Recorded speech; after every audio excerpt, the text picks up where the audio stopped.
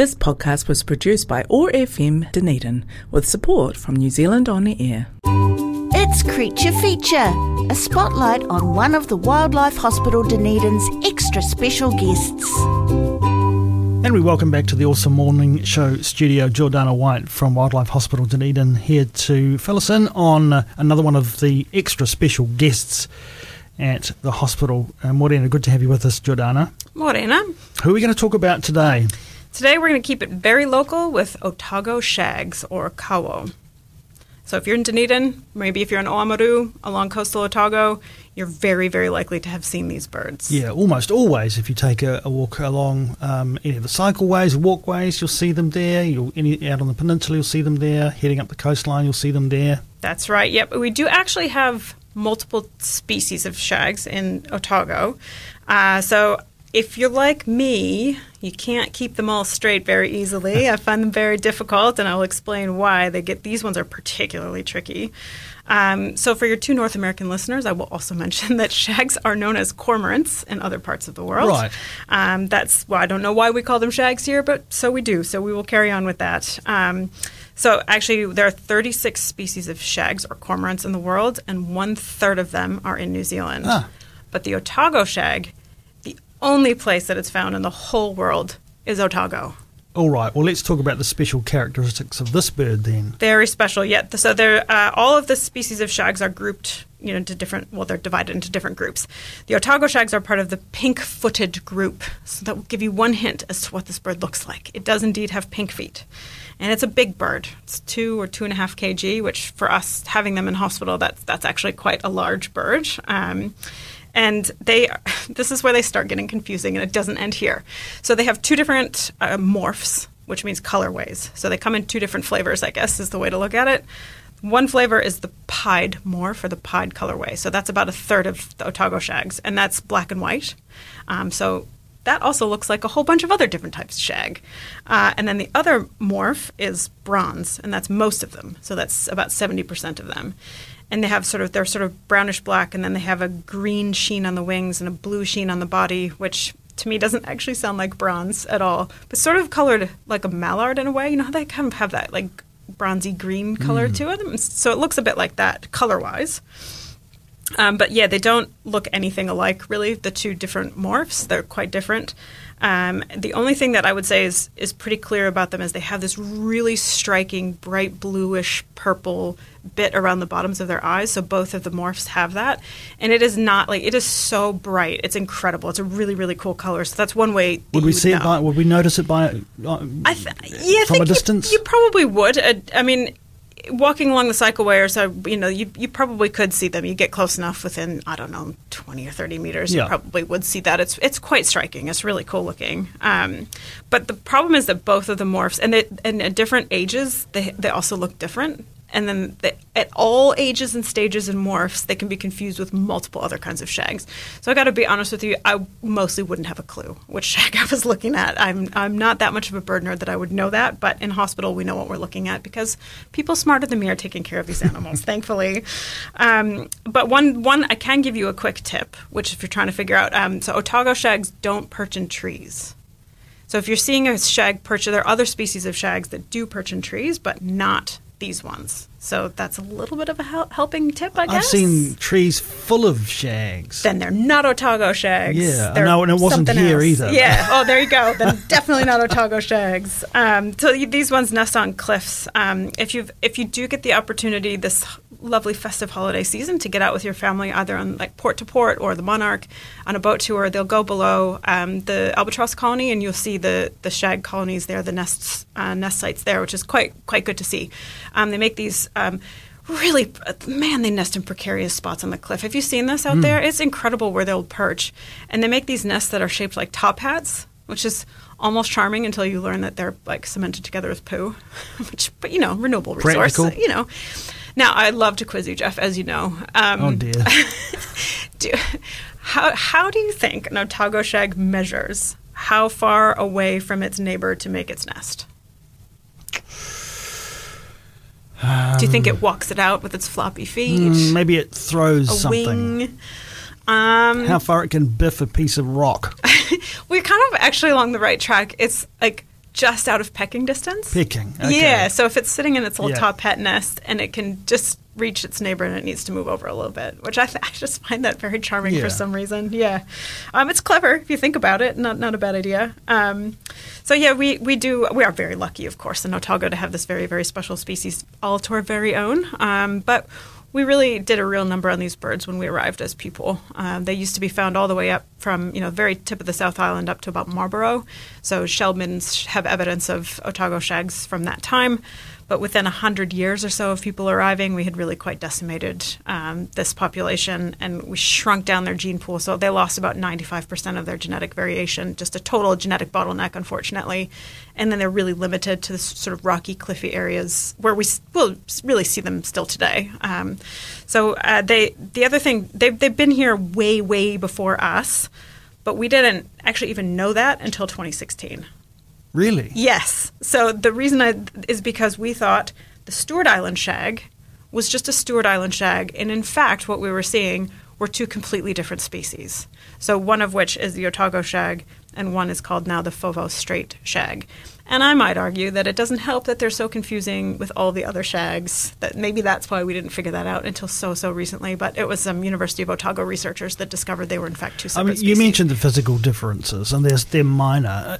Are there other characteristics that make them? Do they have behavioural differences? I think they're extremely similar. I think that the reason they discovered they were separate species is just advancements in genetic testing and understanding that they're different. There may be some minor behavioural differences now that people are paying attention, but I would suggest that we don't actually know that much yet about the differences between the two. What made them so attractive? Were they good to eat? Yes, they were good eating, but also we caused quite a lot of habitat destruction as people. So they've just lost out on the places that they like to nest and breed. They do still have pretty good foraging grounds around. So you may actually also, if you look up next time you're along the harbour and see, they do fly in flocks, but they fly in what's called line astern formation, which if you're a military person, you'll know what that is because it's actually a military term. So if you think about planes flying basically in line, like head toe to tip or whatever, and they fly. They're called squadrons. A group of shags is called amazing. A squadron. Yeah, it looks amazing, and most of us have probably, if we spend any time, we've seen these squadrons flying very low over the water as well. Yeah, and again, if you're out on the Monarch or with port to port on the Sooty Chaser, you'll see them flying quite, as you said, quite low along the water, and it's quite. They're shaped like arrows, and they stick their necks way straight out when they fly. So it's quite striking, and I don't know why they're kind of. Because I've seen them in hospital and they're sort of just like boring floppy birds in hospital, I didn't actually think that much about them until I've learned more. Obviously, they're way more interesting out in the wild, as all of our patients are, really. I mean, they don't want to be in hospital. But I just find it quite charming that they're these militaristic squadron birds off to their foraging grounds in formation. What tends to bring them to hospital? Well, I was going to quiz you on that, as a matter of fact. So what do I think? Okay, so let's think about we've talked about where we find them mostly, right? So that's in the harbour, in Dunedin City. Gosh, you are good. Yes, well done. So unfortunately, the majority of the reason that we get these Otago shags is because they have had some kind of interaction with fishing equipment, most likely fishing hooks, which is terribly dangerous and painful for these birds, as you can imagine. And now here's something we really have to talk about this as a piece of advice. It's summertime, it's the holiday time, everybody's off work doing the things that they love. Fantastic. If you're out fishing anywhere, but in particular, of course, the harbour area, and you end up hooking a bird, please don't just cut the line and let it go, okay? Please don't cut the line. We'll often see fish hooks in the mouth, and you might think to yourself, oh, that's all right, I'll just grab the bird and pull the hook out. But 9 times out of 10, when that bird is in hospital, we will have found not just a hook in the mouth, but it will have swallowed a sinker or a lure, okay? And that is much more serious. And all of these things require expert people to do it because it is so painful for them. They must have pain relief. Oh, I can't imagine. Yeah, the swallowing of the sinkers and the lures really can rupture their internal organs quite easily. We have unfortunately lost a number of seabirds to that exact problem. But the other thing that people don't think about is a lot of the sinkers in particular are made out of lead. And so they can get lead poisoning. So even if we can remove the fishing equipment, which we can do, but if it's been in the bird for a while, they can have lead in their bloodstream, which we can also fix. But then there's just multiple problems in it, and we just would really they'd rather not come in with those in the first place.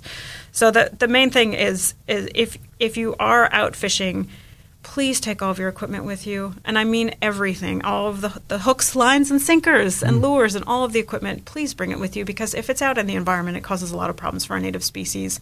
We've had gulls that have had fishing wire wrapped around their tongues, and their tongues have died, and there's nothing we can do for them there. It gets wrapped around legs. The hooks are a real problem. Take everything with you, and I really liked the Take 3 for the Sea reminder.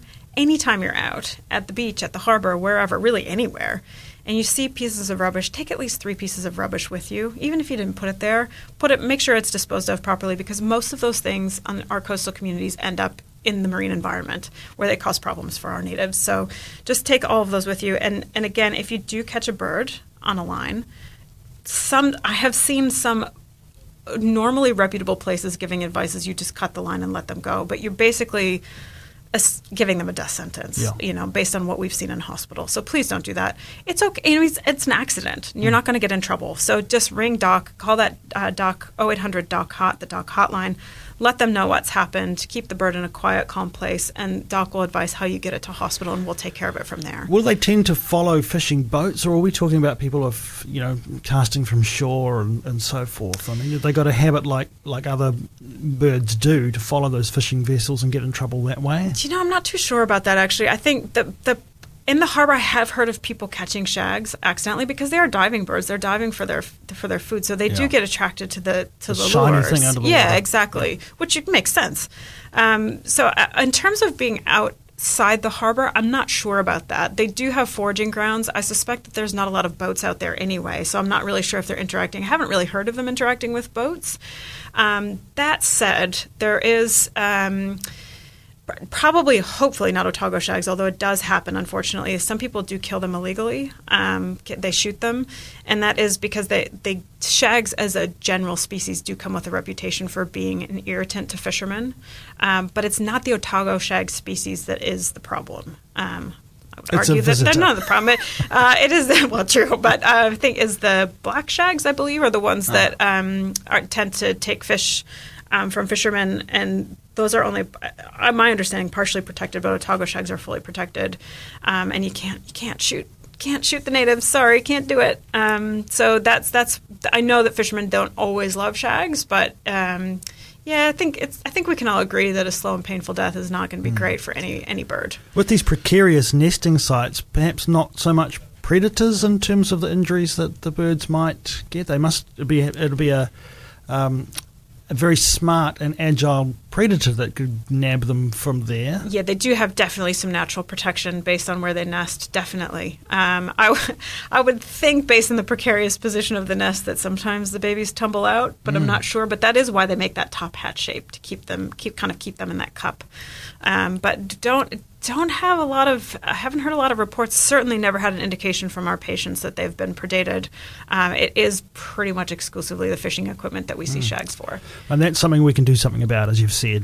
Absolutely, yep. It's really quite easy. Just take your stuff with you, pick up the rubbish that you do see, and if you catch a shag or any other seabird, just let DOC know. How, in general, are our populations doing? I think they're a naturally small population, and that is because we only have them in this one place. So they are considered nationally vulnerable, which is a threatened classification by DOC. So they are a priority species. But part of that may just simply be that naturally small population. It just means if there's something that happens, maybe, let's just throw out an example, if there's some kind of toxic algae or something that was happening in the area, in their foraging ground, that could put the whole species at risk. And it may very well be something naturally occurring, but because there are so few of them and they really only are in one place, that's pretty risky for them. Well, we've had some good advice today. Thank you so much for sharing that. And for those of you who can't tell one shag from another, you might need to do a bit of study on that. And you're in good company. Jordana, thanks so much for joining us again here on OAR FM for our Creature feature. We look forward to catching up with you next month. Kia ora. The Wildlife Hospital Dunedin treats sick and injured native New Zealand species right here in the heart of Aotearoa's wildlife capital. Their expert veterinary team patches up more than 500 patients every year, returning the majority of them back to the wild where they belong. You can learn more about the hospital, including ways to support this charitable trust, at wildlifehospitaldunedin.org.nz or follow their Facebook page for more fabulous creature content. This podcast was produced by OAR FM Dunedin with support from New Zealand On the Air.